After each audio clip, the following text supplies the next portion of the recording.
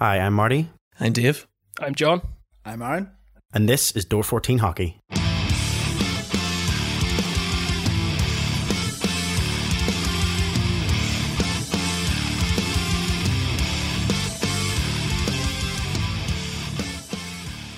Hello and welcome to another edition of the Door 14 Hockey Podcast.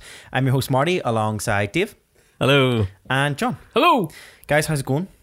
Yeah, not bad. Happy New Year, everyone. Happy New Year. Yeah, Happy New Year. When do you stop saying that to people? When you stop seeing new people. Have we not seen each other since the new... Well, No, we haven't. I've seen Me you and since the Marty, new year. so Well, I haven't seen you guys since I got back from Scotland. That's true. And we were supposed to record last week, straight after the New Year's, but I won't lie. Well, let's to be fair, all of you forgot except me, who put it in the group chat that morning and went, so, how are we doing for the recording? And you guys went, what? Digital recording equivalent this of week? digital equivalent of the crickets. To be honest, it was great because it gave me an excuse to go to the Giants Dundee game instead, which was great. Otherwise, it would have been probably a very dodgy connection from Dundee Ice Arena on Skype. I'm sure that would have sounded fine. It wouldn't have because I barely had enough signal to tweet while I was there. Guys, before we get stuck into this week's episode, I do want to start on a sad note, I suppose. But I wanted to make sure we talked about it and mentioned it just in our show before we moved on. For anybody who isn't aware, this past week, if you're from Belfast, you're probably more aware than those who aren't in Belfast. But this past week, Belfast's one of the biggest voices in Belfast was known to everyone, pretty much from his radio shows on Cool FM, on City Beat, then Q Radio, on his breakfast show, and then moving to BBC Ulster. Stephen Clements sadly passed away at the age of 47, leaving his wife and two kids. The presenter himself was well known to the Giants fan base, as he was an advocate for the Belfast Giants for a number of years. Supported the Belfast Giants not only on game nights and was the voice for the Belfast Giants game nights for a number of years, but also supported them in a number of charity drives and stuff that they did over the years. He passed away suddenly, and I think it's right to say that a lot of people here in Northern Ireland, including myself in some ways, was quite shocked, and I know you guys as well. We chatted about this on our group. We were quite shocked about how sudden it was. But we just wanted to pay our tributes in this episode to Stephen Clements, and just say we're really sorry to hear of the loss of Stephen Clements to his family and his friends. And we hope that over time you can start to rebuild your lives, I suppose, with the loss of such a big figure in your life. Absolutely. Okay. On that note, we will get stuck into our regular episode, and always, as always, we'll start off with looking at the league standings across both the Elite League here in the UK and across the water, both in the NHL. Well, not both, just in the NHL. We don't do anywhere else. It's been a while.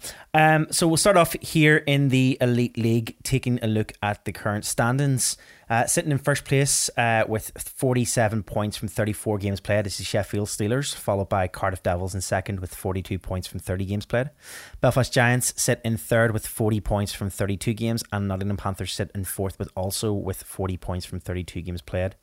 In fifth is Guildford Flames with 33 points from 30 games played. Coventry are sitting in sixth with 33 points from 32 games. Glasgow in seventh with 29 points from 31 games played. And Manchester Storm in eighth place there with 26 points from 32 games played. Fife, Flyers and Dundee holding up the league then, ninth and 10th place. Fife with 25 points from 32 games, and Dundee with 24 points from 33 games played.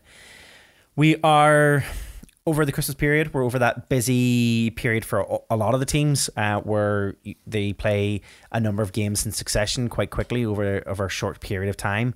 We're in the historically, cheesy as it might sound, business end of the season, where we come towards we've got 2.5 months roughly left of our season now, sitting on this, what are we on, the 10th or something are we sitting on 10th? Or later than that, 9th, yeah. So we're sitting pretty much, we've got about 2.5 months left roughly of the league before we even look at playoffs, and it's quite tight there at the top, with I say quite tight, but Sheffield look like they're leading ahead there. But again, still with a number of games in hand, especially over Cardiff Devils. Guys, what's your thoughts? John, start with you. To be honest, I think the top of the table is going to be tough to read for the next maybe month or so. I think come February we might be able to start drawing some conclusions about who might finish top. It's all very close. Teams have all got games in hand over each other. Sheffield certainly have had a bit of a run, but I think more interesting is the bottom of the table. Manchester finally getting themselves into that playoff spot.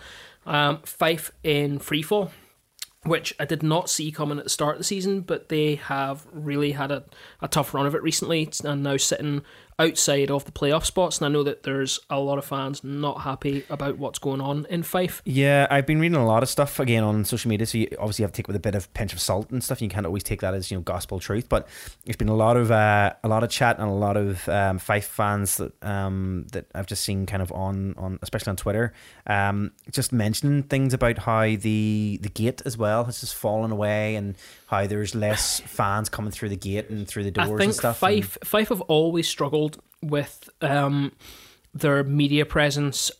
In this day and age of social media, it's incredible to me that they don't really push that team more than they do.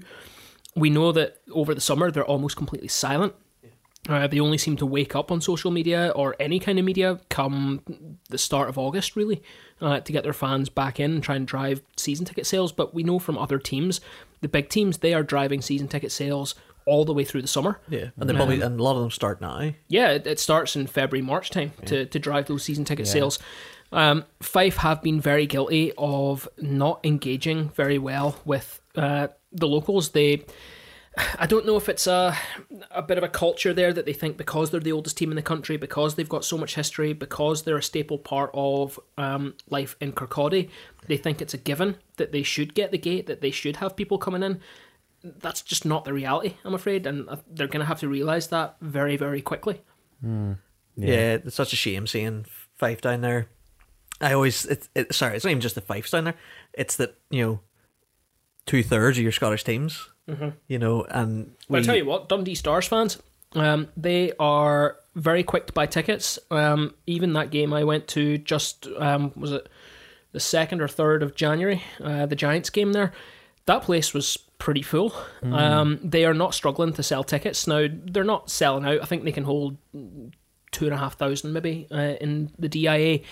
But Fife are really struggling. Now, they're not at Edinburgh Capitals level yet, but it wouldn't take a big jump for them to get there, which is the big problem. It's a massive it's a massive contrast when you think of Fife this year sitting in 9th. When you think around this time last year, they were sitting up there in the first top 5 spots. And we've talked about this like previous seasons where Fife Flyers were always looking like they were competing quite a lot, especially in the first start of the seasons and stuff, in the last seasons and the first half of the seasons. And this year they're sitting where they are, and and that's surprising. Being honest as well, it's one of the best places to go and watch hockey. Yeah. I know that we sat here over the last couple of seasons and we've taken the mick out of the plexi fixing and all the rest of it that's gone on there, but realistically, not having the huge plexi, having the seats that sit above the plexi, it adds something to the game night experience. There is a cracking atmosphere as well. It's a brilliant atmosphere, and I know I grew up watching hockey there, but and that will colour me a little bit, but you guys have been there, have never experienced it until you went with me.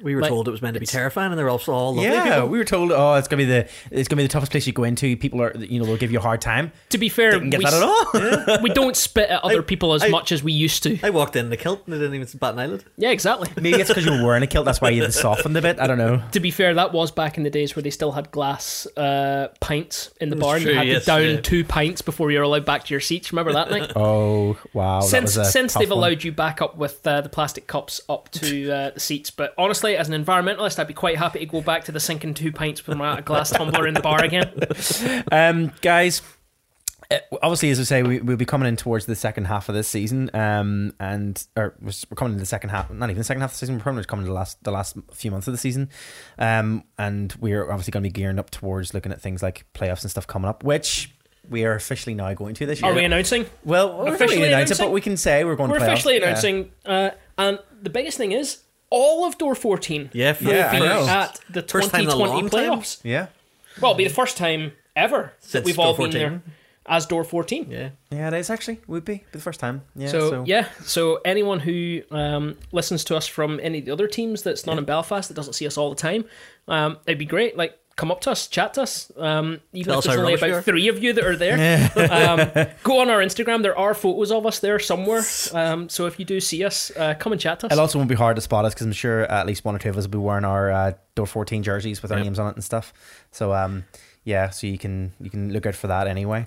Guys, we'll look across. If we're happy enough, we'll move over to the NHL and look at the standings in the NHL before we move into period 1. So taking a look at the NHL across the pond, we'll start in the eastern side of the country and the Metropolitan Division. Starting there, Washington Capitals sit in first place with 65 points. I couldn't find it there. I was like, what? I'm looking at it completely, but I couldn't see it. 65 points from 45 games played, followed by the New York Islanders in second place with 57 points from 42 games played, and Pittsburgh in third with 57 points from 43 games played. Wow. Sorry, Mark. In the Atlantic Division then, Boston sitting in first place still with 61 points from 44 games played. Tampa has bounced back after a really bad start to the season and are now sitting in second place with 54 points from 42 games played. And Toronto are back up into third place after a little bit of a little bump in the road.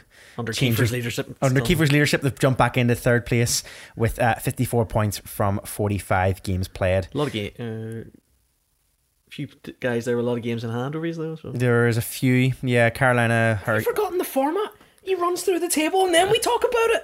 Just didn't let him get away with that. Honestly, we do 3-week gap between podcasts and everyone forgets how to podcast. Podcast etiquette goes out the window. Man, it's fine. I'll forgive it this time. In the wild card spots, then here are Carolina Hurricanes with in first place, wild card spot, 52 points from 43 games played, and Philadelphia in the second wild card spot with 52 points from 44 games played. Even you forgot there. Every time you mention Carolina, you're supposed to wait for a second and let me say bunch of jerks. Sorry. Seriously? I forgot that was a thing. In the western side of the country, in the Central Division, St. Louis are sitting top with 61 points from 44 games played. Dallas are in second with 54 points from 43 games played, and Colorado in third, 54 points from 44 games. Pacific Division then, Arizona sit top with 54 points from 45 games played. Vegas in second, 54 points from 46 games played, and Edmonton in 51 from 45 games played. Wildcard spots held by Winnipeg and Calgary. So, now that since you already started conversation, would you like to discuss more about the NHL? Guys, your thoughts anyway on in the NHL at the moment? As I was briefly talking there, and then you mentioned as well. Need to keep scrolling for the Preds there. Shut up. Toronto have bounced back, which is great to see. I've mentioned before, we kind of are always in around that second, third place spot, but it's great that they've bounced back into third place. But as you're right, Dave, as you mentioned, Carolina and Philly and stuff, and a couple of others are close on the mark there with a couple of games in hand over Toronto, but hopefully, fingers crossed, we'll continue on a run. Is there not a good stat came out of Toronto? Their first 15 games under Kiefer, he's the most winningest Leafs coach in history over the first 15. And they've moved to a plus differential because they were sitting on a minus differential for so long. A lot of chat. To a plus 17 differential. A lot of chat that if Kiefer can keep this going and they make playoffs, he is in the running for Coach of the Year. Oh, very cool. Interesting. That would be pretty amazing actually for him in his first year of, well, not even his first full year. It would be so what we need now is Adam to go on an absolute blitz run in the Elite League, and the two of them get Coach of the Year in their respective leagues. Don't screw your face up like that. I'm not screwing my face up. I'm just, You're the one wearing the Belfast Giants hoodie right now. I always wear Belfast Giants. You're not allowed to screw your face up when we talk about that. We will get talking about maybe that later. Let's look at your guys. I mean, you've already made a joke there, Dave, with Nashville. User. It's just Minnesota Wild, Nashville Predators. Just saying. The difference being is that at least the Wild, that's where the Wild's been all season. Nashville has imploded. We will talk about Nashville more in period 2 because there's a lot to talk about there. Obviously, there's been a big changes there in Nashville, and I've got a couple of bits and pieces that I was reading as well that it was quite interesting to see some comments that were made, but we'll talk about that. I won't get stuck in that just yet because it's can't quite juicy. Wait. I know you can't wait, but it's going to be interesting to talk about. Guys, any other teams, anything else there standing out for you that's quite surprising? Kings, lol. We need to give a big round of applause to Philadelphia sitting in the wild card still. I know Philadelphia's still sitting there, which is amazing. Maybe we end up with 2 people in the playoffs this year. Not much else really has. Nothing else really has. I've got to say, nothing else really has really changed. I mean, Metropolitan Division is still sitting exactly the way it was after our last recording. Western Division is still, our Central Division is still sitting pretty much exactly the same, and Arizona, Edmonton, and Vegas are still sitting in the Pacific Division. Not real much change. And again, I'm still just as surprised with Arizona and Edmonton still holding their own. So not much else apart from that. Nothing else? Happy enough? Nope, not for me. Yeah. Let's move on to Period 1 of hockey.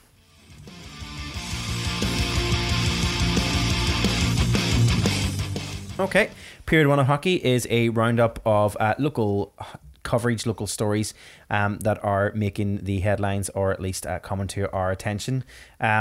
John's put all 3 stories into this period, although one is stolen. I'm just putting it out there now because I had sent this in our WhatsApp group, and then you put it in the running order. I read it first. Well, then why didn't you mention anything? And it wasn't in the running order the other day when I was putting stuff in the running order. And don't say it was, because it wasn't, because I seen it. Well, you didn't put it in, so I did. Jeez, guys, come on. Did you forget how to prepare a podcast too? I did. Sorry, that was really salty. It was really salty. Nearly as good as you do know who I am. Topic you made of the Giants. I didn't say that. I said something like that, but I didn't say that. No, nobody knows who you are. So, John, you have 3 stories to choose from. Would you like to start with your first one? Yeah, this was one that unfortunately went viral for the wrong reasons. I say the wrong reasons for a funny reason, but it's a bit unfortunate that this is what made national press. This was the story in the NIHL that referee Richard Belfitt was getting ready to referee a game between the Peterborough Phantoms and the Telford Tigers, and then realised that he forgot his trousers. So, face-off had to be delayed 15 minutes while he ran home, picked up his trousers, and got changed as soon as he got back. Just It's light-hearted. It's Stand in the light-hearted. middle of the ice going, where's my trousers? where's your trousers? It's like that dream where you wake up, like, giving a presentation, naked, he skates out, and nothing but a pair of tighty whities, and goes, I've forgotten something! I don't know what it is! It's on the lighter side of the news, but a couple of people have made a pretty decent point on social media that it's a little bit unfortunate that mainstream media, this made the BBC, and this is where the story that we're reading it from comes from. We don't get any of the news about great goals, about hits. big games, big hits. What makes the BBC Sport front page for ice hockey is a referee forgetting his trousers. Like, they say that no publicity is bad publicity, but this is the wrong kind of publicity, I think. And it's a little bit unfortunate. Well, to be fair, it didn't come out of the Elite League, thank God. It's come out of the NIHL, but they are second tier, and it kind of... The league had just made them play with it, treasure. Oh, that's true, yeah. Imagine Hogarth going around with bare knees. It's funny though, because I was reading the thing here about the Phantoms had received a warning because they were late for warm up. And they were still out on the ice, and they were threatened with a penalty if they didn't get off the ice in time from the officials. And then the officials are like, "Oh wait, just stay there. Trousers. Just stay there on ice."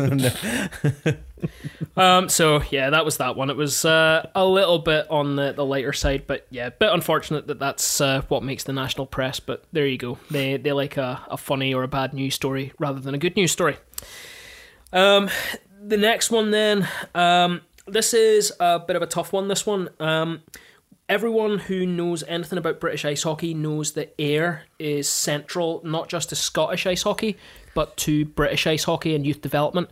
And this is the sad news that the Ayr Bruins look like, and they're a youth development team, are looking at risk of having to stop.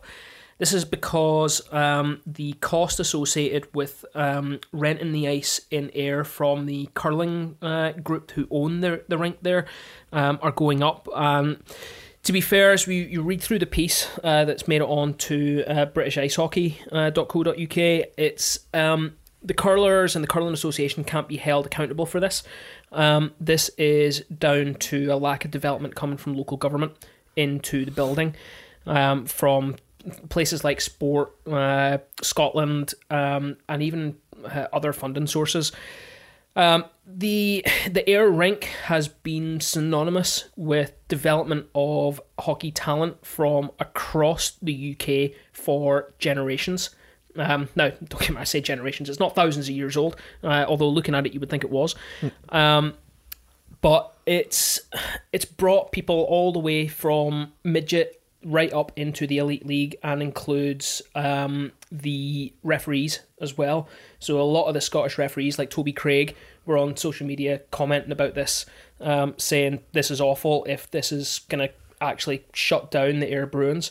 Now, lots of other teams have played out there. The Ayr Bruins are just the latest incarnation of the youth development there. It was the home of the Ayr Scottish Eagles for a long time, in the days before the Braehead/Glasgow clan, who then poached all of their fans. But yeah, bad and sad news. But thankfully, a petition has been set up on social media since, and I'm led to believe it now has close to 2,500 signatures, about, or possibly more at this point, where they are looking to sort of raise a little bit of awareness, and kind of pressure on different funding revenues to try and get people in. They have some brilliant work with kids there. Things like having all the kit there for kids to go and learn to skate and learn to play hockey, all at as reasonable a cost as they can. Everyone knows who has even looked on eBay for second-hand hockey equipment, and we've talked about this even in North America. This has been a problem.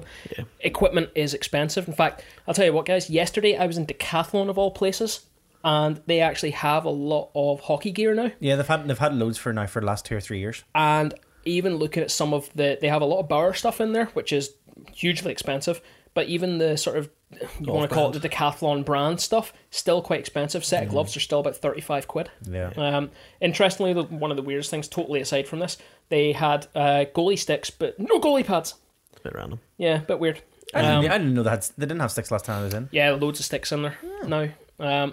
So, yeah, if you're looking for totally not sponsored by Decathlon, but if you... But if Decathlon want to sponsor us, please contact us. Amazing!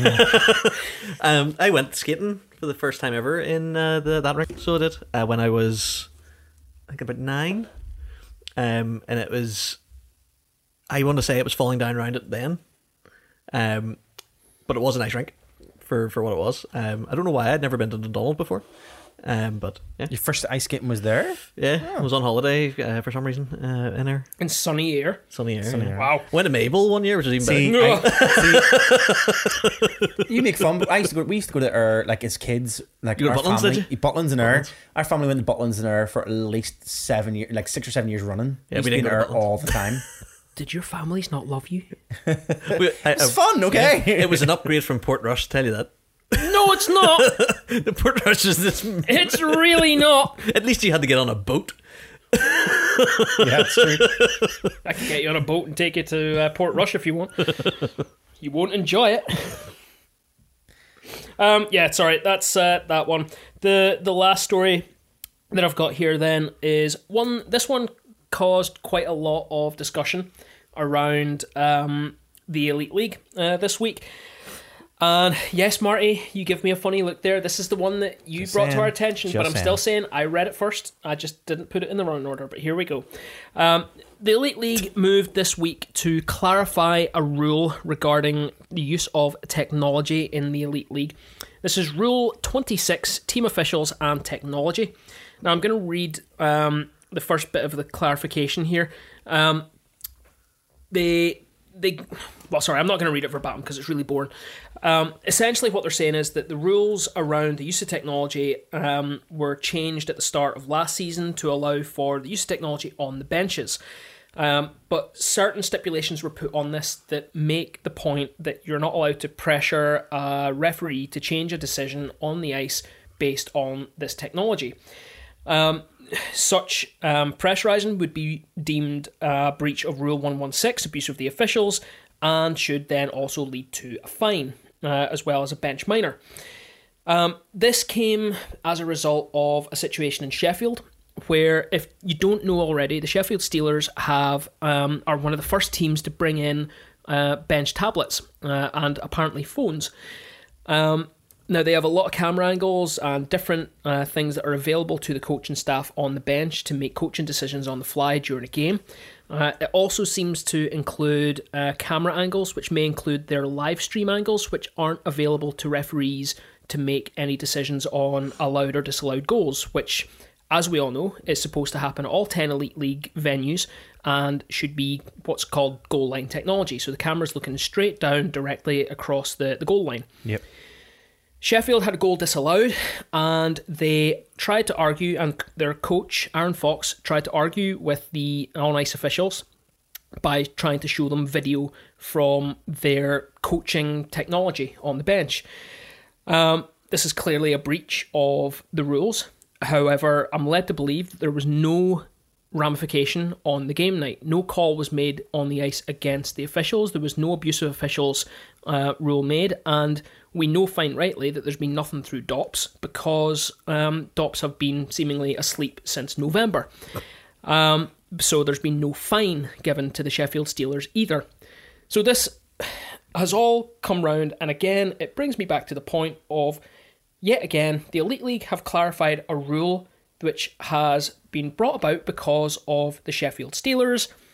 Think back to ineligible players on game sheets, and yet again, there seems to be no ramification for the chairman's team. I would have expected something to come out of this one, because, yeah, I mean, as you've mentioned there, it's clearly a breach, and it's clearly something, you know, if it was anybody else arguing, I mean, he argued and he had his own technology, he was looking at whatever it was, and he was trying to claim that, you know, this didn't happen or whatever it was, you know, it shouldn't have been called or whatever. But, I mean, if that was any other coach who was getting involved, they would at least get a coaching, you know, penalty, or, you know, a coaching, bench, well, the coach a bench could be penalty. kicked out. There'd be something, but nothing. And nothing on the ice, nothing after the game, nothing from DOPS, nothing from... Now, this statement comes directly from the head of hockey operations, Mike Hicks, of the Elite League. Through all this, though, we see no act against the Sheffield Steelers or the coaches, and they are clearly in breach of an existing rule. So why is there no ramification against the Steelers? And this is my point again, is that we continually see this, and I'm not saying it's just Sheffield, but it stinks when it is Sheffield. And I hate to go back into this, but it feels bad because when it's Sheffield, like, it just looks out unprofessional. It could be any other team, we'd all be pretty annoyed. If it was the Giants, you'd be like, well, fair enough. But but it's that sort of visible link. And it's because we don't have an independent chairman, and that's why it stinks so much. Yeah, and I've quickly had a look, and I thought maybe it was an Elite League only rule, but it is an Ice Hockey UK. It's IHUK and it's double IHF. So it's that's a proper international used rule. So that's not even just something that the Elite League's made up. That's a proper hard and fast rule. So there should be some sort of ramification. I would even just be happy with a retroactive. You know, the DOPS came out and says on the night an abusive official penalty should have been given, even if it was just a statement of fact. They wouldn't, because it wasn't served. Maybe well, they don't have to put something on the coaching staff at that point, but the rule exists there to issue a fine. Yeah, that's what I mean. So why not just issue the fine? Yeah, it doesn't even need to be anything excessive. It could be like a token. Yeah, a token gesture against the Steelers, and that way the other 9 teams know fine rightly. This is what will happen if you do it. Yeah, on the night you would get a proper penalty. But it seems that doesn't happen to the chairman's team. One thing I want to point out about the Elite League's statement, though, is one line in particular. And it's at the end of their statement, and they say, "We continue to urge teams to make all angles available for the game officials, especially those that are part of online streaming." Why is the league urging the 10 teams that it is the officiating body for? Tell them. You're in charge. It shouldn't be an urging. They should be telling them. There's no, if you're the league body, you tell them what they can and can't do and what they should and shouldn't do.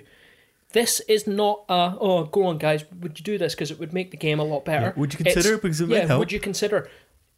But this is when it all comes back to the sort of country club feel.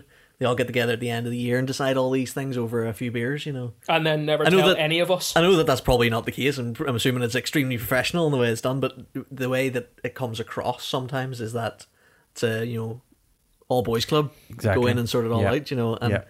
it could be Handshakes behind closed doors. That's what it seems to be, and that's what it continues to be in the Elite League. So look, it And even- stinks, and it's happened. even But if that was something, even on this, if that was something they added instead of him saying urged, it says this will be brought up in the next board meeting or something, that would make it more. sure, it doesn't matter. We never hear what happens in those board meetings anyway. No. Sometimes we get a little bit of bits and pieces from it, but we don't get a lot. I know that most of those board meetings are probably really boring. Probably all to do with finance. Yeah. Which we don't really care about. But you again, I don't know. I'd be quite interested to see how healthy the league is as far as finance. the problem with that though is then it's whenever an unhealthy piece is published, it doesn't necessarily improve the chances of finances for that unhealthy team. It may not. So if It's interesting. Well, I mean, that would be more interesting considering we've still got this open application for any teams that want to join the Elite League next season. There's been no other word of that either. No. We know that it's not going to be Milton Keynes. And I find it very hard to believe that any of the teams in the current NIHL setup are going to want to take that step up to the Elite League at the minute. No, can't imagine so. So I reckon next year, fingers crossed, we're still a 10-team league. It's probably April before our next, Yeah. probably our next chance to hear anything of what's going on. And obviously, playoffs will kind of give you a lot of rumors.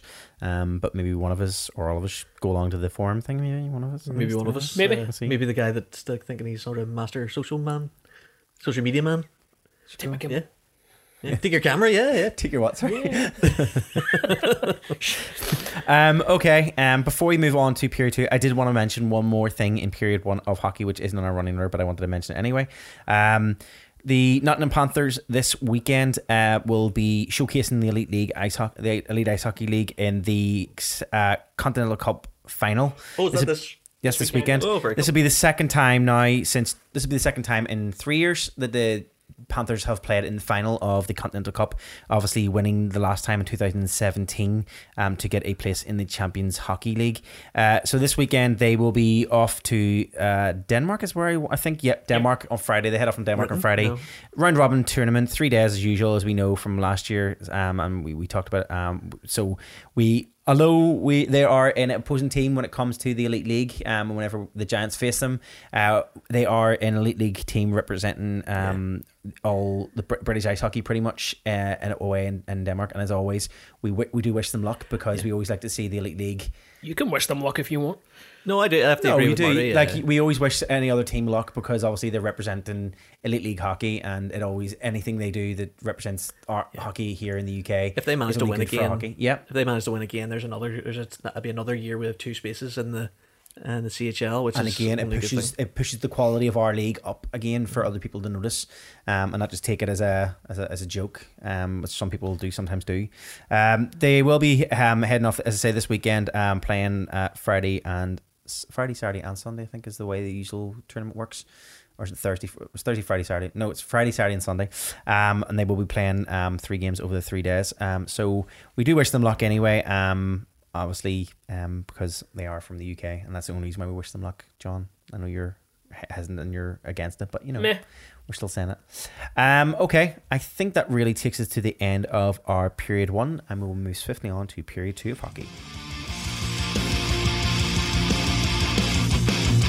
Hello and welcome to the period 2 of hockey. This is where we'll talk about every piece of international news that we can find, which is this period seems to be jam-packed. I don't know if that's There's only like 4 stories. just you talking about the Preds a lot or something. I get the feeling it's not going to be me talking about the Preds a lot. Thanks, guys. So I thought this week, because it was so busy, somehow I managed to also find this day in history. Now it's from the 2nd of January 1918. So it's not this day in history? No, it's not this day in history. Apparently not. Last week in That's history. freaking- I was doing this for the week that that we were. Oh yeah, when we were supposed to record. When we were supposed to record, and Marty forgot. Yeah. Yeah, that It's makes not sense. It's not like I scrambled to find something and only put it in there and didn't realise it was the wrong date. So this is a story about the Montreal Arena in 1918 burnt to the ground, which I did not know. Obviously, it's a long time ago and I wasn't alive, but the Westmount Arena, where the Wanderers played and the Canadiens played in obviously 1918, burnt to the ground, which, if you see the pictures of it, it didn't half burn to the ground.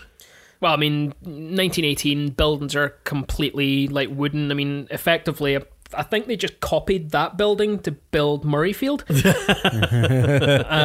So, yeah, there's some information on this in the new arena. Oh, is there? No, yeah. So there was some information. So you were in Montreal, weren't you? Oh, you were there? Yeah, I was a couple of years ago, guys. I was in Canada. So yeah, there is actually some information in the Bell Centre cool. in Montreal now about I this. didn't actually know it. And I actually noticed it was on Rue Saint Catherine. So it's a road that I've actually been down, but I had no idea there used to be an ice rink there. Oh, that's very cool. The I put it up. I seen that there, then I put the picture. First, seen the first picture of the inside, I was like, "Oh, that's pretty cool." And then you see the next picture of it burnt down, and the metal framing is all bent from the heat, which is just utterly crazy. But there you go. That's it. That happened last week in history.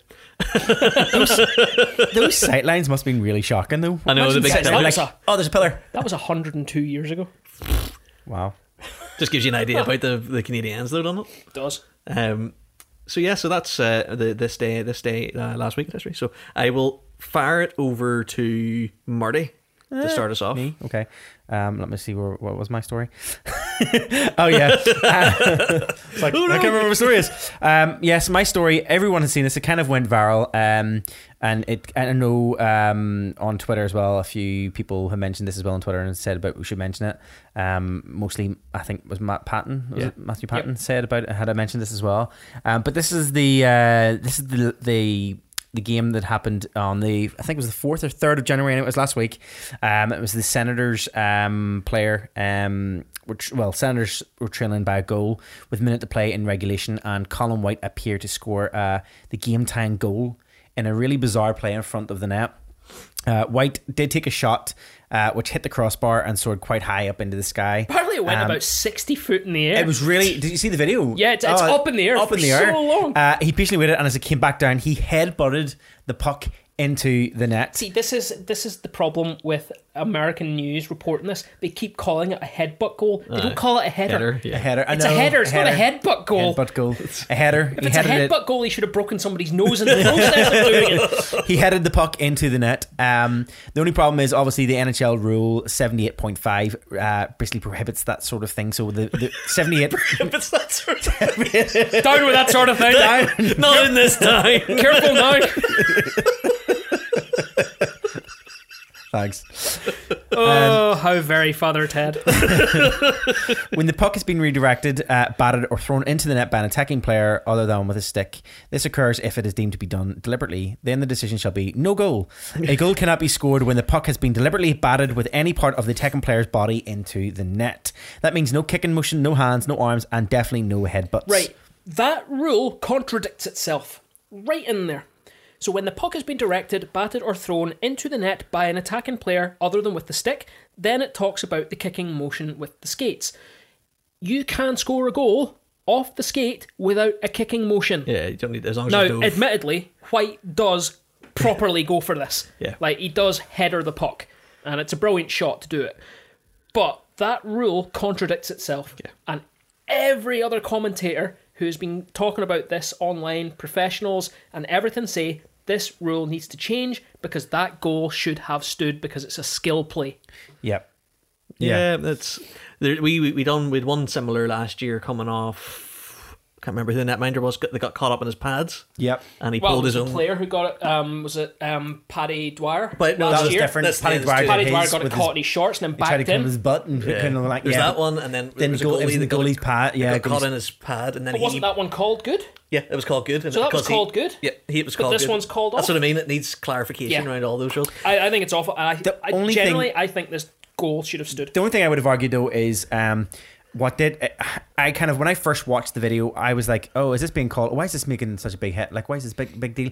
Because I couldn't see the headbutt, the header anyway. Until it goes into slow mo. Until I went into slow mo. At first, I was like, it would have been called off anyway because his stick's quite high and it looks like it was high sticking anyway. So I was like, why are they putting a video for a high stick and why is this big deal? Do you know what? This was the thing that got me. I thought the reason that they'd called it off was because his head was above the crossbar. Of course, the crossbar is taller than it. Well, even like at that, the puck has been directed by by something above the crossbar, and I thought, if he had crouched, would that have been given? If he'd headed that a little bit lower at the level of the crossbar, is that okay? Brought it down onto his chest and then kicked it in. No, that's kicking motion. That's kicking motion. But if it was accidental and went in, would that not have been? I don't know. I mean, how accidentally can you like swing your foot out, kick a puck into but a his net? head, if we just said it accidentally came off my head and went in, I didn't. But there was emotion, I suppose. But if it had come off his head without emotion, would it have been counted? No, because that rule says specifically that it If can't it's premeditated, but if it was premeditated, it says in that thing premeditated. If it was deliberately, if it wasn't deliberate, if it bounced off his head and went in, to me and it would wasn't still deliberate, technically be high heading. Not because it can't be high sticking; it would be high heading. high heading. Yeah, Yeah, because it's above the crossbar, and how do you defend against that? yeah. Good question. Because then you're inviting, if you say that headers are okay, then you're inviting players to take swings at sticks at people's heads Yeah, when the puck is up in the air. yeah. You're having everybody taking a chance to use their head. Yeah. Brilliant. Okay, so I will go to John because my piece is a nice wee piece, and we'll end it with that. Right, where do you want to go with this? Do we want to do the Pred stuff now, or do you want to do the All-Star jerseys? We'll do the All-Star. Yeah, we'll do the All-Star jerseys, and then we'll do the Pred stuff, Right, because okay. it leads on to mine. So, this week, the first of the All-Star jerseys have been revealed. Not the jerseys that will be worn by each of the divisional teams, but the team-specific jerseys for the players representing each of their clubs when they take part in things like the skills competitions. The competition has obviously been played in St. Louis. It's got a music theme. So the idea is that each of the logos has been turned around into sort of one or two contrasting colours and placed on a blank music sheet. That's supposed to be a music sheet? Well, that's the idea, supposedly. Mostly because it makes the Blues one look like it's on... the Blues makes it look like it's on a bar. Okay. I don't do music. I don't know what note that would be. Especially, I'm not entirely sure what note a saber-toothed tiger's head on a music sheet is supposed to be. C sharp? No. I don't know. Anyway, sorry. So there's black and white alternates for both teams. We were chatting about this before the recording, guys. We never agree on these whatsoever. No. I quite like them. No. Specifically, I like the white ones. No. Pretty much, if they look gaudy, John's going to like them. Yeah. If they look... Damn right. If they look quite subtle, John's going to hate them. We're going to like them. I don't like the bands, and I know why they've done it. But I actually don't mind the wide logo out of them all. No, of course you don't. Yeah, but not everyone else's. The Blackhawks isn't too bad either. But like the Jets looks awful. Right, and the Jets one looks terrible. There's a couple of them that do look washed out. I'll give you that. I'm not the biggest fan. Do you see the Philly one? The Philly. A couple of the logos haven't taken very well to it. I mean, the Flyers one you could wear to direct traffic. The Caps one is terrible. It doesn't look good the way they've done the way they've broke up the lines around the letters. It doesn't look good. I think the only one that looks good, and a couple of the ones I think actually turn out that don't look too bad. I think the Kings one looks pretty good. Looks decent. It looks like it looks like it belongs there. It doesn't look out of place. They haven't tried to change the color in any weird way. The Knights one doesn't look good. The Knights one's fine. I think the Yotes looks okay. Yeah, the Yotes logo looks okay. The Oilers is terrible. The Oilers looks washed. The Oilers is so bad looking, and the Ducks one looks really bad too. If I'm honest, the Preds one. You can barely make it. Doesn't look good. It looks washed out. Oh, there's Preds one. Yeah, Preds you can't one make looks, the detail out but inside the logo in the Preds one. It looks better on the white. I know I've said the logo's washed out, but I think it pops better off the white jersey than it does on the black. The white one's not in this piece. All right. I've seen it separately, but a couple of the logos haven't taken this treatment very well, no, and I'll agree. Not. I think actually probably one of the worst ones is the Jets. Yeah. I think it's terrible. On black and white, it's awful. Yeah, but in general, I do like the white jerseys. I prefer them to the black ones. I think the white ones do look they look nicer, but yeah, the colours just look very harsh on the white ones though. Some of the colours look very harsh, especially when you look at like the Pens logo or when you look at the Philly logo. The Bruins. It's so they're the very Preds, the Bruins one is golds very very harsh. I'm not going to say the Toronto one looks well, but because blue and white, but it's blue and white, so it works. Yeah, I think it gets me is like there's some of them like the Blue Jays, the Blue Jackets. They've changed their logo to black and white, and it doesn't look too bad. But then there's some that have kept colour. You know, like the Rangers have kept the blue, and the Islanders have kept the blue. Yeah, so I can't figure it out. So on the white jerseys, you've got the Leafs have obviously stayed blue and white. You've got the Bolts have stayed blue and white. But then you've got the Sabres, who are famously navy blue. They've gone black and white. Yeah. Which I can't understand at all either. So yeah, it's interesting. I think there's some winners. There's some winners and there's some losers in this. No, totally. Although I probably will accept with you, there's probably more losers than there are winners. Wow. But I do still like the white jerseys. Consensus. Right, moving swiftly on, because I know that I'm going to get you might want to beep this. I'm going to get ripped out of me for this one. You were talking this up as well, weren't you? I know. Nashville Predators, things aren't going well and haven't been going well for the last month or so in Nashville. Everyone knows by this point what happened at the Winter Classic. 2 goals up and then shipped 4 unanswered goals in the third period. Well done, Preds. Who was in your nets? Was it Pecker, or was it? It was Pex, yeah. Oh, poor Pecker. Not great. I'm led to believe that actually Pex and Saros are sitting below 900 save percentage between them, which is not great. So couple of days after the Winter Classic, news broke on the 6th of January that the Nashville Predators president of hockey operations, David Poile, has had fired coach Laviolette. Kevin McCarthy, his associate, also left with him. There was no real announcement of any replacements. There was no chat of any defensive or offensive coach stepping up and coming in, or any of the pro scouts stepping up to take over. But what happened a couple of days later was that John Hynes, the former New Jersey Devils coach, who lost his job not 35 days beforehand, was named as only the third coach in Predators history. Hynes comes in with more than 10 years of NHL and AHL head coaching experience.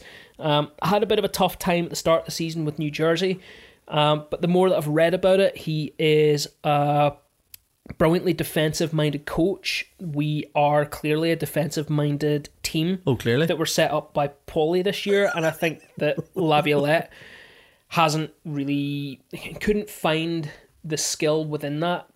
What really hurt the Preds this year, I think, was last season's trades. Losing the likes of PK Subban on the blue line was a big loss. But on paper, the Preds are immense. Yeah. They should be doing really, really well. But they're not. So, new coach, didn't have the best of starts. They lost their first game, but admittedly, he literally flew into Nashville and coached a bunch of players that he hadn't even taken for practice. So I can't really be too sore about that result. Controversially, though, obviously when he was announced, the press conference, I think David Poile, yeah. David Poile. Some of the comments that he made during his press conference, and he came out on his own, and he was on his own when he came out and started. And he started off quite positive about it. Well, not positive, but he came out and just said, it hasn't worked out. I've tried my best to work. I like to work as best I can with people I have around me, but unfortunately, on this occasion, I haven't been able to get what I needed, and I can't rely on this any further. We've went far enough. It's been taken since playoffs. We've went far enough at this point. We need to do something. But interestingly, as the thing came on, and this is where he's come under fire, is that although he brought in a new coach, his exact comment was, you can change a coach because you can't change 20 players. The fault is with our players and not necessarily our coaches. Well, to be fair, if you read through some of the stuff that's come out of the team, you've got the likes of Pekka Rinne, for example, has been very vocal in saying it is us. Yeah. The locker room knows it's them. They know that David Poile is backed into a corner.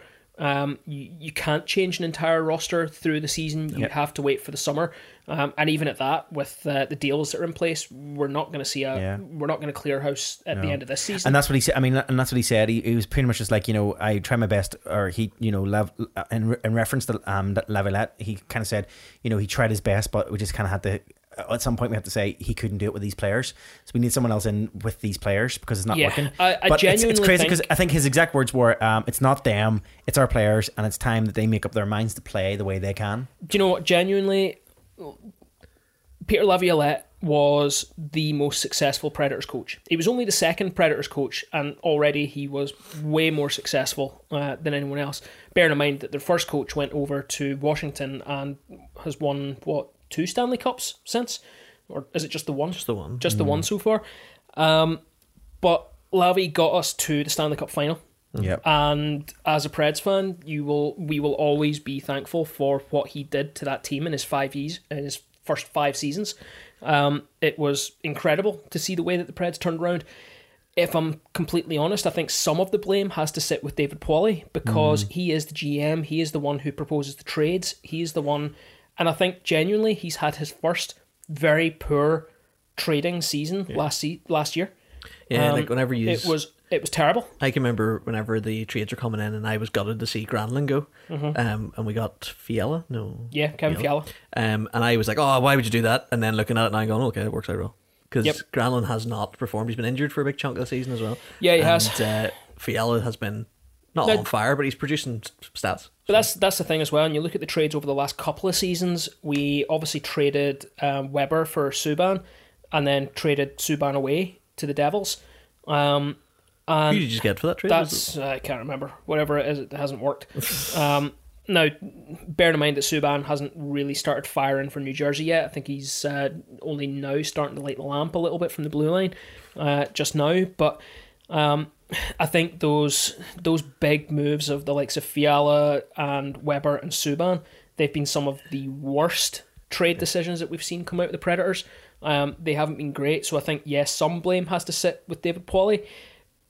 Still, it'll be interesting to see how Hines gets on behind the bench. He ran his first practice yesterday with the team, so they're now aware of the systems that he's going to expect from them. He is a young-ish coach coming in, so it'll be nice to see what he does with that team. No, totally.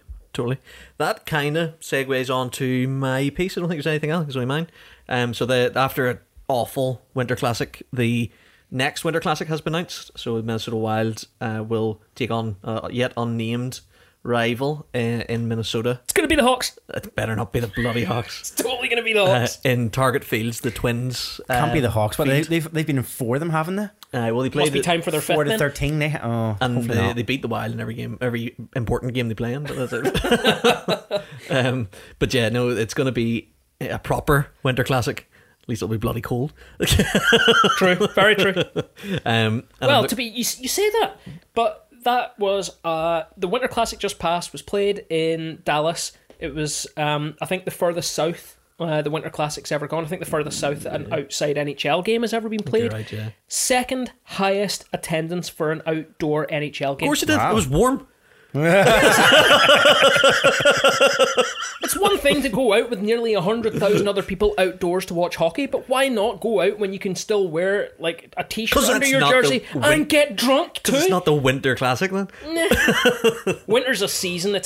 Winter's a state of mind, not a temperature. That's definitely a fan of a very warm, temperate team would be would say that sort of thing. If you can have a warm temperature and cold beer, that's all you need. So that was the question: is who do you think will be the opposition, and who would you like? I know that you don't really care, but no, I would actually.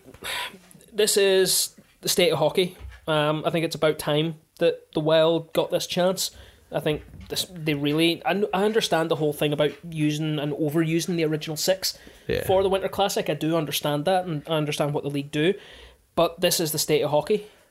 This should have happened years ago. It's an interesting one to figure out who you think deserves that versus spot. I don't know. I mean, who's your big rival? They don't really have one. That's the thing. The Wild don't really have a big rival. Not really, in the sense. Do you go for someone unexpected? Yeah, that's what I would do. Do you bring someone like the Jets or the Oilers? I would think or the Kings? I would like Vegas. That'd be good. I would like but Vegas. Have they earned it? Have Vegas earned it? I totally understand I think the sort of the PR level Yeah. that Vegas have, but have they earned a Winter Classic? I think it would be a good shout myself, but I'm going to guess. I don't know. I think it's going to be more like I know you joke around, but Chicago was this year, didn't 2019? They had 2019, yeah. So probably won't be Chicago. But I'm thinking, you know what? Like who else is in your divisions? Winnipeg's in your division, so maybe Winnipeg, or potentially are we looking at? Are we looking at maybe Dallas again? Would have been a cracking choice, and then they could have done Dallas aren't going to get 2 in a row though. No chance. because then they could have done 2 wonder, North Stars themed jerseys. It would have been fantastic. I would wonder, will they go back to original 6? We've had 1 year without it. I wonder, because of the way that they look at it, do you go Habs? That'd be good. Yeah, new blood, no blood sort of thing. Yeah. I wonder, do you go with them in that respect? It'd be interesting. I genuinely, I probably would look more forward to watching. I didn't actually watch this year's Winter Classic live, even though the Preds were playing. Mostly I was recovering from a really bad Hogmanay hangover. At least you're honest. And couldn't face it. I was watching it on Twitter and thought, at 2-0, I thought, oh my god, why am I not watching this? And then Dallas started scoring goals and I went, oh, that's why I'm not watching this. But yeah, Minnesota playing state of hockey, and hopefully, fingers crossed, 2 teams I don't really care, and I don't really care about the result. Yeah, I'll be all for that. And it's a relatively new baseball field as well. Target fields. Does anyone know the capacity target field? I don't have it off the top of my head. It's probably talk for me while I look this up. Yeah, it'd be. I think you're right. It's probably going to be. They might go with somebody who's a bit more of an NHL staple name, likes of. How often do they tend to use a original 6 kind of team mostly, or what do you think? No, I suppose they don't really. No, they don't really. It seems to be just sort of luck of the draw. They try and pick teams that are close by. This will also be the 7th baseball stadium that they've used for the Winter Classic. Very just good. So you know, there you go. There's a bit of. Anyway, any chance of that, John? There, we're running a chat here. Right, capacity is 39,504. So as far as Winter Classic goes, that's quite small. Oh, it's pretty small. It was over 86,000 at the Winter Classic. It is in year. Minnesota, and how many of the people are going to sit outside in the winter? It's true. Can you imagine in Minnesota, of all places? Can you imagine the tailgate parties? Yeah. That would be amazing. Well, this is based on the Minnesota fans we met. Do you know what? I don't remember meeting any Minnesota fans. I think they were secretly trying to kill us. Yeah, I just remember drinking a lot more Bushmills in Vegas than I've ever drank over here. Totally. Yeah, I think that's, if I'm right, is that our last story for period 2? It is. Happy days. And we'll move swiftly on to period 3.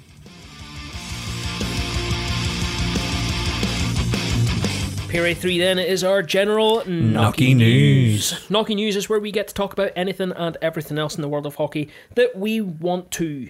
This time around... Oh yeah, I'm going total radio voice this time. That was very radio voice. Next up on the decks. You can totally take that what? out. I don't care. That's 100% staying in. I'm going to be the title of the episode. So... Marty, I'm going to come to you first for yours, because this thing at the Islanders game was hilarious. I loved this. I loved it so much I actually showed Catherine and she laughed at it too. Yeah, at the Islanders game over the last week, an ice hockey fan was humiliated. An ice hockey fan humiliated his girlfriend with a very brutal fake proposal. Oh, it's so brutal. It was so bad. So kiss cam came on at the arena, and as usual, you know, as standard kiss cam happens, you come up on the camera, you're supposed to kiss your girlfriend or your partner that's there. Yep. Hope it's not your sister. During exactly during this NHL clash between unless you're in New Jersey.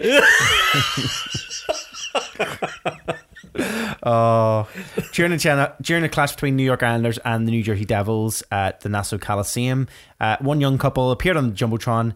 The fan himself started shuffling around in his pockets. He got down on one knee as the camera kind of panned in, and everybody thought, oh, he's about to propose.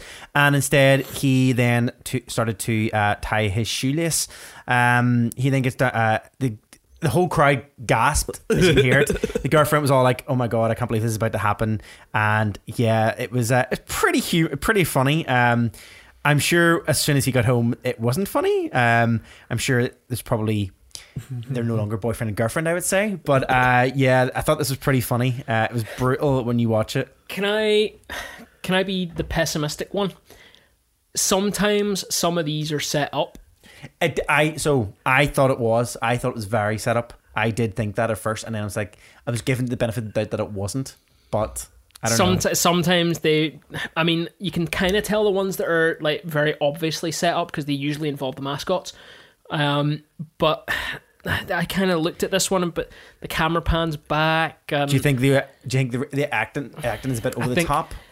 I don't think it's over the top. I think if it is acting, it's done very well. But because of watching, like, do you know what? I'm going to mention him again on another podcast. Because of the way that Gritty's been getting on recently. It's like, why is it always me? Like, secret Gritty. There's a lot of setup stuff gets done with Gritty now, and all of it goes on social media. Like, every single thing, whether it's that gender reveal, whether it's him slamming somebody in the face with like a whole, what looks like a wedding cake. You watch an awful lot of Gritties. I really do. I have to stop it.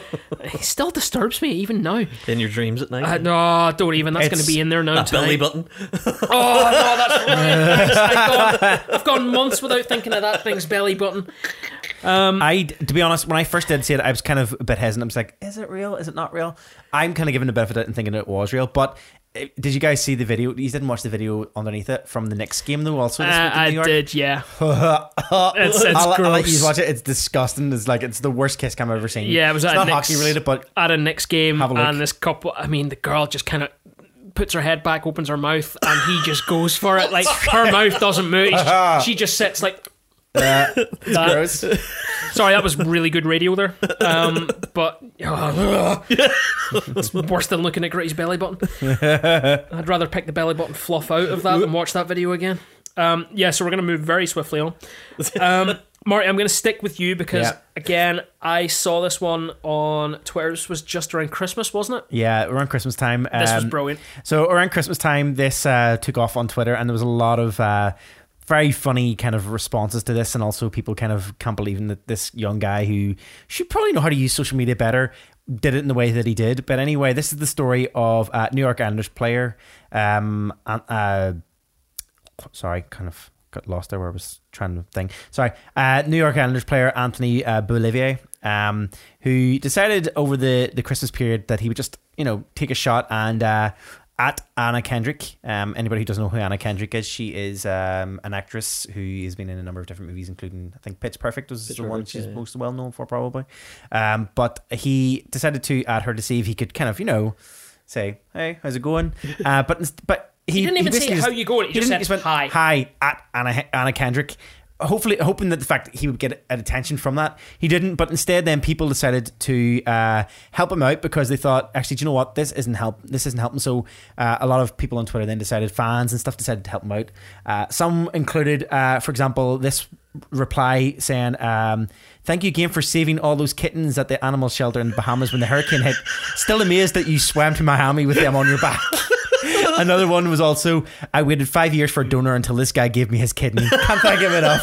Did you see that former players also got involved in this? So Bruno Gervais got involved and said, remember, Bo, when you saved me from a burning building, cooked me a 7-course meal and taught me 8 languages? That was a great day.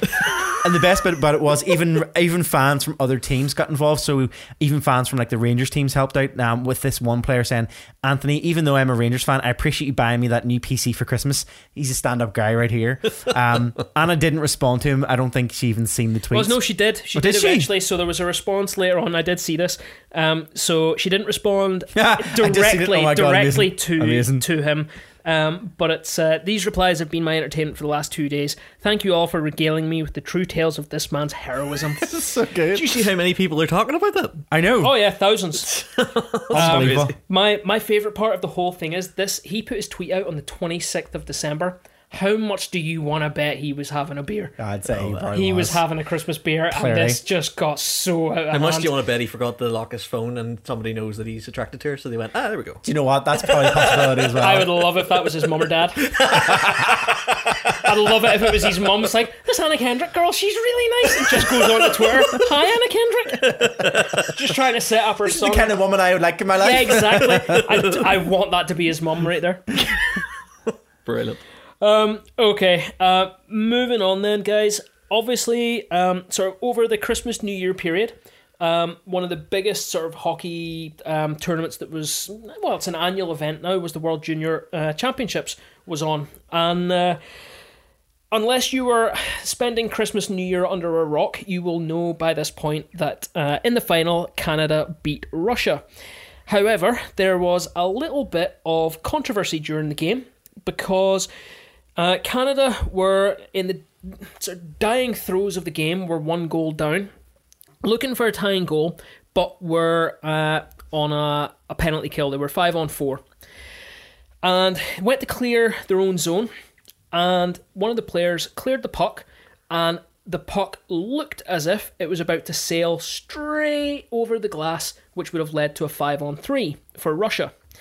However, TSN, the American sports broadcasters, had set up a centre ice camera. The puck clipped the camera and stayed in play. Jeez. Much to the disdain of the Russian fans and basically anyone who was supporting Russia for the game, because while it saved Canada from a 5-on-3, they would obviously go on to win the game. This led to one of my favourite reactions a couple of days later during a KHL game. A Russian player was on TV during some sort of colour commentary style thing with a couple of presenters. They produced a chopping board with a handheld camera with the TSN logo stuck all over it. He then absolutely wailed on it. And like all three of them, the two hosts and the player, took it in turns to break apart the camera live. The last host doesn't hold back. Like, No, sure he probably doesn't. goes for it. So all we can take from that is Russia are really taking this well. Yeah.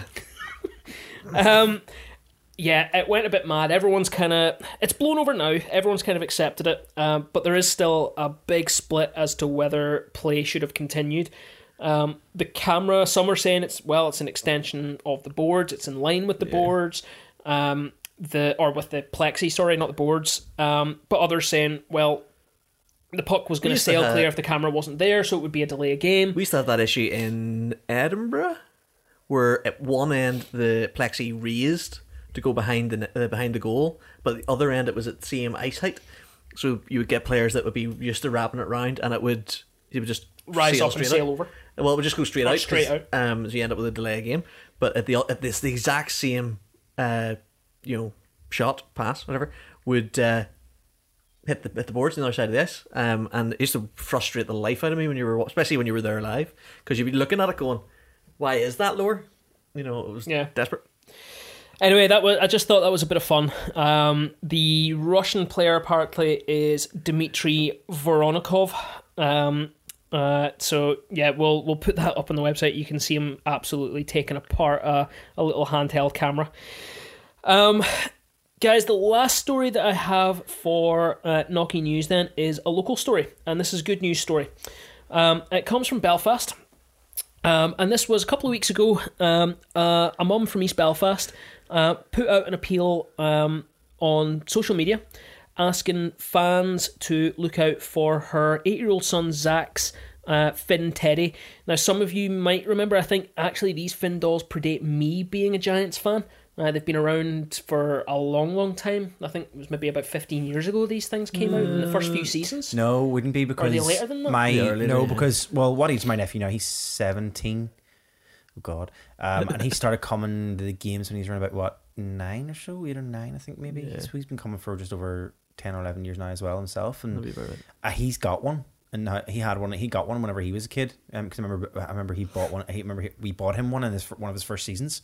So it must be just before maybe, John, you started coming. Yeah, maybe they've done them for a couple of seasons though. I can remember they were lingering about, and then they were discontinued. Did they not bring them in? Did they not start doing Gordy Gorilla teddy bears at one point, and then they stopped doing those and brought those in, then the Finn ones afterwards? Yes, they were yeah. So she obviously put this out on social media. A few sort of different big sort of blog sites, the likes of Belfast Live, were putting it out there, and the good news is that Zach has been reunited with Finn. Yeah. So this is just brilliant little story just to wrap up Knocky News, that social media, while it can be an absolutely terrible place sometimes, it is also sometimes a great place. And thankfully, Zach now has Finn back and is happy again. So that's some great news to hear. No, totally. With that, then, that brings us to the end of Knocky News, and it brings us on to the Star segment. The Star segment, for anyone who has never listened before, is where each of us, in attendance, to be very specific, gets to highlight anything really, one item in particular, whether it's a goal, a player, a game, a team, or just anything really that we think needs a bit of sort of specific shout out. So far through the competition, since the start of this season, it's gone well for everyone except me. I'm the only one sitting on 0 points. Did Aaron get one? Aaron's got one. You've got a couple. Aaron's got one. Oh, does he? Fans have a couple. Yeah, there's basically me on 0 and everyone else with points. It's like your fantasy team too. Yeah, a little bit. I'll be honest, I've stopped trying. Sorry, Mark. The last time around, there were only 2 nominations for the Star. This time around, last time around, the poll ran through and it was Marty and myself. Marty, your nomination was Oscar Lindblom. Mm-hmm. My nomination was Blair Riley, who I can say now is a gold medal winning Spengler Cup champion. But that didn't mean that he was going to win the poll. Marty, you won the point with 64% of the vote. Whoop, whoop. And if I'm being honest, well deserved as well. Marty, that puts you back in the lead of the competition with 3 points for the season so far. Guys, this time around, very little sitting there. I put something in. Oh, have you just put something in? Right. I've got nothing, sorry. Right, so this time around, You gotta give Dave, Patton I'm going to his? come to you first, and I'm going to get you to do this because I need you to fill for a second, because I'm pretty sure somebody gave me Are you going to include another star. Was Matt's not included? Or give another one. Fuzz, a friend of ours, Colin Dean Radcliffe, the Yeah, third, as I Fuzz. like to call him, Fuzz. He put in one, but I don't think that really applies because it was just a jersey, and let's be honest, His it wasn't. brother. Yeah, it was his brother got him a jersey. An And awful he was jersey, like, yeah. does he hate you? Who said that? Who put that up? That was really funny. I actually like that. Really Assuming good. it was this guy. Oh, that was me, social media king. So we're going to take that Self-confessed social media king. I think Are we going to take that as the fan nomination No. this time no, around? put down if there's not another one. I think Matthew Patton's headbutt. Yeah, I think we'll put that down. Yeah, yeah. good shit, Okay. good shit. So Matthew, you're down as the fan nomination this time, with the headbutt goal, as I think we're going to have to call it now. Not in this place. Not in this place. Dave, your nomination and why? Yeah, so I didn't have one until we went through the stuff because there was stuff that were, like general hockey things that were of notion. Giants live hockey hadn't been very interesting to watch, so I went with the TSN camera. Just because the Russians don't like it. As you do. Just because the Russians don't like it. Well, there's an entire continent who's not going to vote for you this time. All So those Russian listeners we have. I'm in with a chance. Okay, so Dave's nomination is the TSN camera.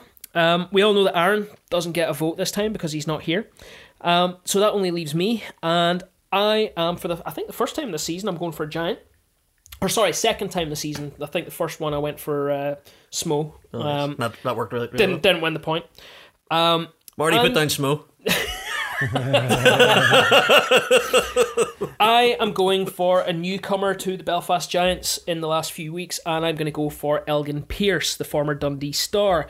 I mention he's a former Dundee Star because that's important to why I've selected him. I know who Mang is, sorry. Okay. Losing again. Oh, great. Here we go. I think Elgin's had a fantastic start in Teal, and more importantly than that, on I believe it was the 3rd of January, the game in Dundee, I was lucky enough to drag my wife down and get to watch that game. The Giants went 2-0 down, wasn't looking too good, took absolutely ages to get a hot dog, and I ended up standing sort of in their little weird cafeteria thing with my hot dog when none other than Elgin Pearce, in his first return to Dundee as a Giant, put in the Giants' opening goal for 2-1. and I was the only person in the entire rink, other than the 4 or 5 of the sort of Scottish Giants contingent who'd travelled over there, to sort of make any noise whatsoever. And I think I really annoyed everyone else who had already been waiting about 35 minutes for their hot dog, by shouting out. And I just thought it was brilliant. It's not every day that you get a guy who changes teams through the season, but let alone the fact that he came in and just riled everyone up by scoring that first goal, which then led to a bit of a push by the Giants. It was their first time winning away from a 2-goal deficit. So he kicked something off there, and for that reason, Elgin Pearce is my nomination. He has an absolutely pristine beard. Oh, he does, yeah. I think he colours it in. It's too black. It's too black, and it's too perfect. It looks like someone's literally just stuck it on, but it's like perfectly like groomed. It's not often I say that about a man's beard, but yeah. It's not often. It does happen. Never said that about mine. I have got a player I want to add for this week, and my choice is also a Belfast Giant. Of course it is. It's also a new Belfast Giant as well. Of course it is. Oh, yes. My choice for this week is Rickard Palmberg, Who's been unbelievable. who has been phenomenal. 8 games played in the Elite League, 5 goals, 5 assists, 10 points. Only the second Swede to score a hat-trick. If it's not only just because of how well he's played in his first 9 games, it's also because of the new Boomerang Corner chant. Well, not even a chant. New song. Is it even a song for him? Which is You gonna sing us a song? no, I won't. But I will give you what it is. Marty sings a song. It's basically the EastEnders theme tune, hummed the whole way through, and right at the very end, a loud screech of Ricky. At the very end. Wow. It was just phenomenal over the weekend. I just thought, this is brilliant. So, you know, Joe, was that you? I don't know who came up with that idea, but fair play to it. It was great crack, and I laughed whenever I heard it for the first time this weekend. But yes, that's my choice. Rickard Palmberg played an outstanding game on the first night, and yeah, I think it's well deserved. Okay, there we go. From it being me against the fans, it's now me against everyone except for Aaron. So, running through the nominations again, Marty, Rickard Palmberg, Dave, the TSN camera at the World Junior Championships, myself with Elgin Pearce, and the fans, we're going with Matthew Patton and your headbutt goal. So, the poll will be up in the next couple of days, and it'll be up for a week. Get on there and vote, and we'll see who takes home the point in a couple of weeks' time. With that, then, we move on to overtime. Overtime, it's kind of not uncommon to have something from the fans, but this time around we got something from I think one guy who follows us on Facebook. Yeah, he's definitely the only person that comments on Facebook. Because he's too old and probably doesn't have a Twitter. Is from Campbell Porter. Campbell makes a pretty decent point, actually, something that's come up quite a lot with Belfast this season especially. Pulling the netminder. He asks, is it a good option?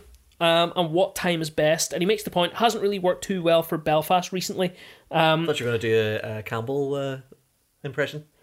I'm never going to wear a Boston Bruins hat, so I can't. And I noticed somebody, which one of you was it that put this little thing in brackets in the running order? Me. Marty, you make a very, very good point, and I totally agree with it. Go for it. Yeah, my thing on this is, well, starting from a point of view of, it's very rare you ever see it work. I'm not going to lie, it's very rare. We've seen in the past where some coaches have pulled the netminder very early. Like, I remember back when Nottingham were playing here in Belfast, I think it was maybe the Challenge Cup, probably maybe like quarterfinals maybe, and they pulled their goalie like 7 minutes left or something. They were on the power play or something. They were on a power play, they decided to pull their goalie, and then the Giants obviously scored an empty net goal whenever the goalie was pulled. I mean, it's a risky choice anytime you do it, but it can be done. And what time people do it, well, mostly you always see once it hits 2 minute mark and there's going to be a couple of goals and like a goal or two in it, you know when it hits about 2 minute mark, that goalie's coming off, they're going to try it and see. And it's very rare that you actually ever see it, especially in the league. It's very rare you ever see it actually pay off. It's very rare. However, in the NHL, literally about a day or two after this happened, and that Campbell put this question out, it happened in the NHL for the Washington Capitals. It happened and then some. San Jose were leading 4-2 with literally a minute left in the game.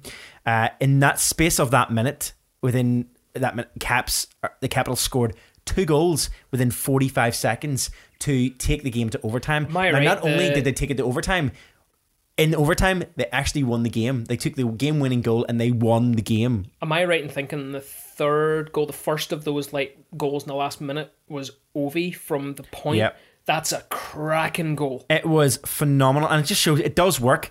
But again, it comes down to, I'm not saying quality, but it comes down to, if your team's got a good power play, then you will probably do well when you pull the goalie. Well, Yeah. I think this is the thing as Yeah, well, if isn't you it? It's show- special yeah. teams. Yeah, It's all about special teams. yeah. So while it's and not Washington at the moment are specifically- showing that their special teams at the moment are working well. Yeah, and I think that's the point, is that the Belfast Giants special teams aren't clicking. No. So I think that's the issue that we're Other seeing. problem that I find that you kind of tend to see with this is it is a mad rush to try and score, and of course it's going to be a mad rush to try and score. It is. It's always going to be, but sometimes it's to the expense of defending that empty Controlling net the as well, D, and controlling and the D stand Keep back. possession Now, of the pockets. the problem here is, and when you watch the Caps, and if you watch back, you'll still see that the Caps, although they're still moving forward, you'll still see the Caps. If you watch the footage back, you'll still see their two defensemen are still staying quite deep back, so that it's still being covered Well, in some that's ways. pretty clear. I mean, which that's is why pretty clear Ovi to is see. able to score that goal Yeah, from which the is point. clear to see. However, when it comes to things like the Giants game there recently, where they tried to do it and everything else, and there's it didn't happen. Our defensemen were up quite forward, and again, but we've had that problem all season, and we've talked about this previously. Our defense here in the Belfast has been very much like there's been a lot of one-on-one chances. Yeah. There's been a lot of one-on-none chances. Yeah, there's been loads of chances for them because our defense have just fallen away all of a sudden because they're playing too far forward. Very far forward. And again, that's probably where it happens as well, is we don't stick back to defense, and it happens. But do you feel like it's a good option? Well, When it works, yes. When it doesn't, the coach will get the slated. thing is, I think that, in my opinion, whenever you're at a game, you're down 1 goal, 2 minutes into the game, why not? it's not gonna make a difference. You're still losing. You're still gonna. So you may as well take the risk. Yeah, Okay, you might as well lose 2. Take the risk. Lose Yeah, 1-0. take the risk and try and go for the goal. Okay, we're losing the game. You're losing the game anyway. It's not going to get. The only time it ever looks really bad is when it looks like it flatters the other team. Yeah. So when you come, like, I get this all the time, and I'm sure all of us get this as Giants fans and as fans of a sport that isn't as mainstream as some other sports here in the UK, and I'm sure you get this too. When you go into work on a Monday morning, and the first thing they say to you is, "Oh, the Giants didn't do too well this weekend." That's the first thing. They never say, when the Giants are performing really well, you never hear someone saying, "Oh, the Giants done really well this weekend." It's always, "Oh, the Giants didn't do too well this weekend. Oh, they're beaten 4-2. But they try and explain, actually, do you know what? It's 4-2. That flatters the line. That flatters them, because it actually wasn't. It was technically, yes, it was 4-2 on the scoreboard, but really, one was an empty net goal, so you don't really count it. The empty net, and that's the thing. In my opinion, you might as well. You're going to go in. You lose a game. You don't get the points. You manage to get the OT, you get a point. You might as well throw it all to the wind. But you look at it, and I understand where you're coming from, the whole sort of flattering the other team, and I think the prime example of that has come here in Belfast. I wasn't here for the game, but the 6-3 win by the Stars over the Giants, there were 2 empty net goals were scored against the Giants in the last minute of the game. Now, more than that, those 2 goals, Kevin Dufour had scored one earlier in the game. That gave him his hat trick. I know. But I do think that one, no, not even an exception, but I do feel like that was Kiefer pretty much saying, you hung your netminder out to dry, start playing without him then. Yeah. I do get the feeling that's what it was. The shots that had been given in, there wasn't a lot of defense played, in my opinion, very well. And then they were at the end of the game. He was like, "Well, you haven't bothered protecting your." In that respect, then, considering, and I know that Campbell asks the question specifically with regards to the Giants, is it something that the Giants should still be doing? Should 100%. We be pulling the netminder because the defense has so many holes as it is because of the way that we're playing? Yeah. Should we be pulling the netminder? 100%. Yeah. The only reason I ask it, and I know it's highly unlikely that we're going to be in a situation similar to last season where the Giants won on regulation wins, and I realise that, again, we're not talking about regulation wins here, we're talking about winning or losing the game. But if you end up tied, now we won it because of one regulation win last year. After that, I can't remember what the list of different ways that you go through it, but eventually you go for bottom. Eventually you get to sort of goals for and goals against. But it's one of the bottom things, and yes, I understand where you're coming from, but I would rather get the point get that 1 point. If that happens once this season, that you squeak out a win by pulling your netminder, and you get 1 extra point, is worth more than not all the goals that go in those empty nets. If you get that 1 point, as you said, we drew on points. If you get 1 extra point, you've won it. You don't even need to go to the differences. I think I can understand where the Giants fan base is as well, because I think so far this season we've seen the netminder pulled in the last couple of minutes of the game a lot more than we're used to. I think that you have to look at it for what it is. Like you watch NHL games and you see it and you go, 2 goals, and you go, empty netter. You know that it doesn't really fall into the stats. Yeah. You know, yes it does, it record and thing, but I don't go, dear God, the Wild lost, 4-2. Yeah, that's shocking. You know, you're actually if it's one or 2 empty. You know, that would be 1 empty net goal. You know, it's a tight game, and and it's they're doing all they can. I would be a bit concerned if you seen that, and they didn't pull the netminder. Going, did they really care? I think it'd be strange if they didn't. Yeah, I think you're right. I think you're right. Advocate. I think your question. I think you think to yourself, are they even trying? Yeah. No, definitely. I can totally understand that. Well, there we go. Campbell, if you think otherwise, drop us a comment. And, he'll tell us in the pub, it's alright. Yeah, that's it. You can catch us at a game, or if anyone else has any thoughts on it, sure, get in touch. You'll listen to it in about 2 weeks' time by the time he gets around to it. And with the volume turned way down in his car, as it turns out, for the last 3 years. Yes, he gave me some stick for that. Like, he was like, you need to work out that sound. And there's me working my hardest to try and make sure the sound was working properly. And it just turned out he didn't know how to turn the volume up on his phone. Because he's using an auxiliary cable. I was like, really? Anyway, that takes us to the end of this week's episode, with the fact that Aaron is not here this week, so therefore we have another week where we don't have the ABCs of hockey. I'm really missing it. I know, and our fans I think are really missing it because it's their favourite feature at the moment. We were gonna say maybe he should send us in a recording of him just putting it forward to us, and then he's too busy apparently working in Houston, and apparently has time while working to go to NASA. Like, seriously? It's it's what you do, I suppose. I wish I got paid to go to NASA. So yes, hopefully our next episode in 2 weeks' time, Aaron will be back, and so will the ABCs of hockey. And because we are now at the end of our episode, then it just leaves me then to finish off our episode as I always do. You can get involved in the usual ways: Facebook, Twitter, and also on our Instagram account at Door14Hockey. Most of the time it is John on there, because he's now the self-proclaimed king of social media or whatever. No, I've been that since he's the start. sitting on Twitter talking to himself. Yeah, I know, that was embarrassing. That was very embarrassing. So you can get involved. Check out, get involved. Tell us what your stars are. Tell us what you think we should talk about on our episodes, and also why not vote on this week's poll when it goes live in the next few days. Not John. Hashtag not John. Hashtag not John. Hashtag not doing the poll. You can also hashtag I'm in charge of the social media. Hashtag we can all get on there. Hashtag I'm changing the passwords. We also then you can also check out our previous episodes, either on your usual podcast provider of choice, but also on our website at door14hockey.com, and you can check out the bits and pieces that go with each episode. So the videos and stories and stuff that we talk about, we usually link in up there, so you can check out those videos, images, and the jerseys we talked about today and everything else on our website, and check out previous episodes and content on that. If there's nothing else, then nothing more than for me to do then is to sign off this week. So I'm Marty. I'm Dave. I'm John. Have a week.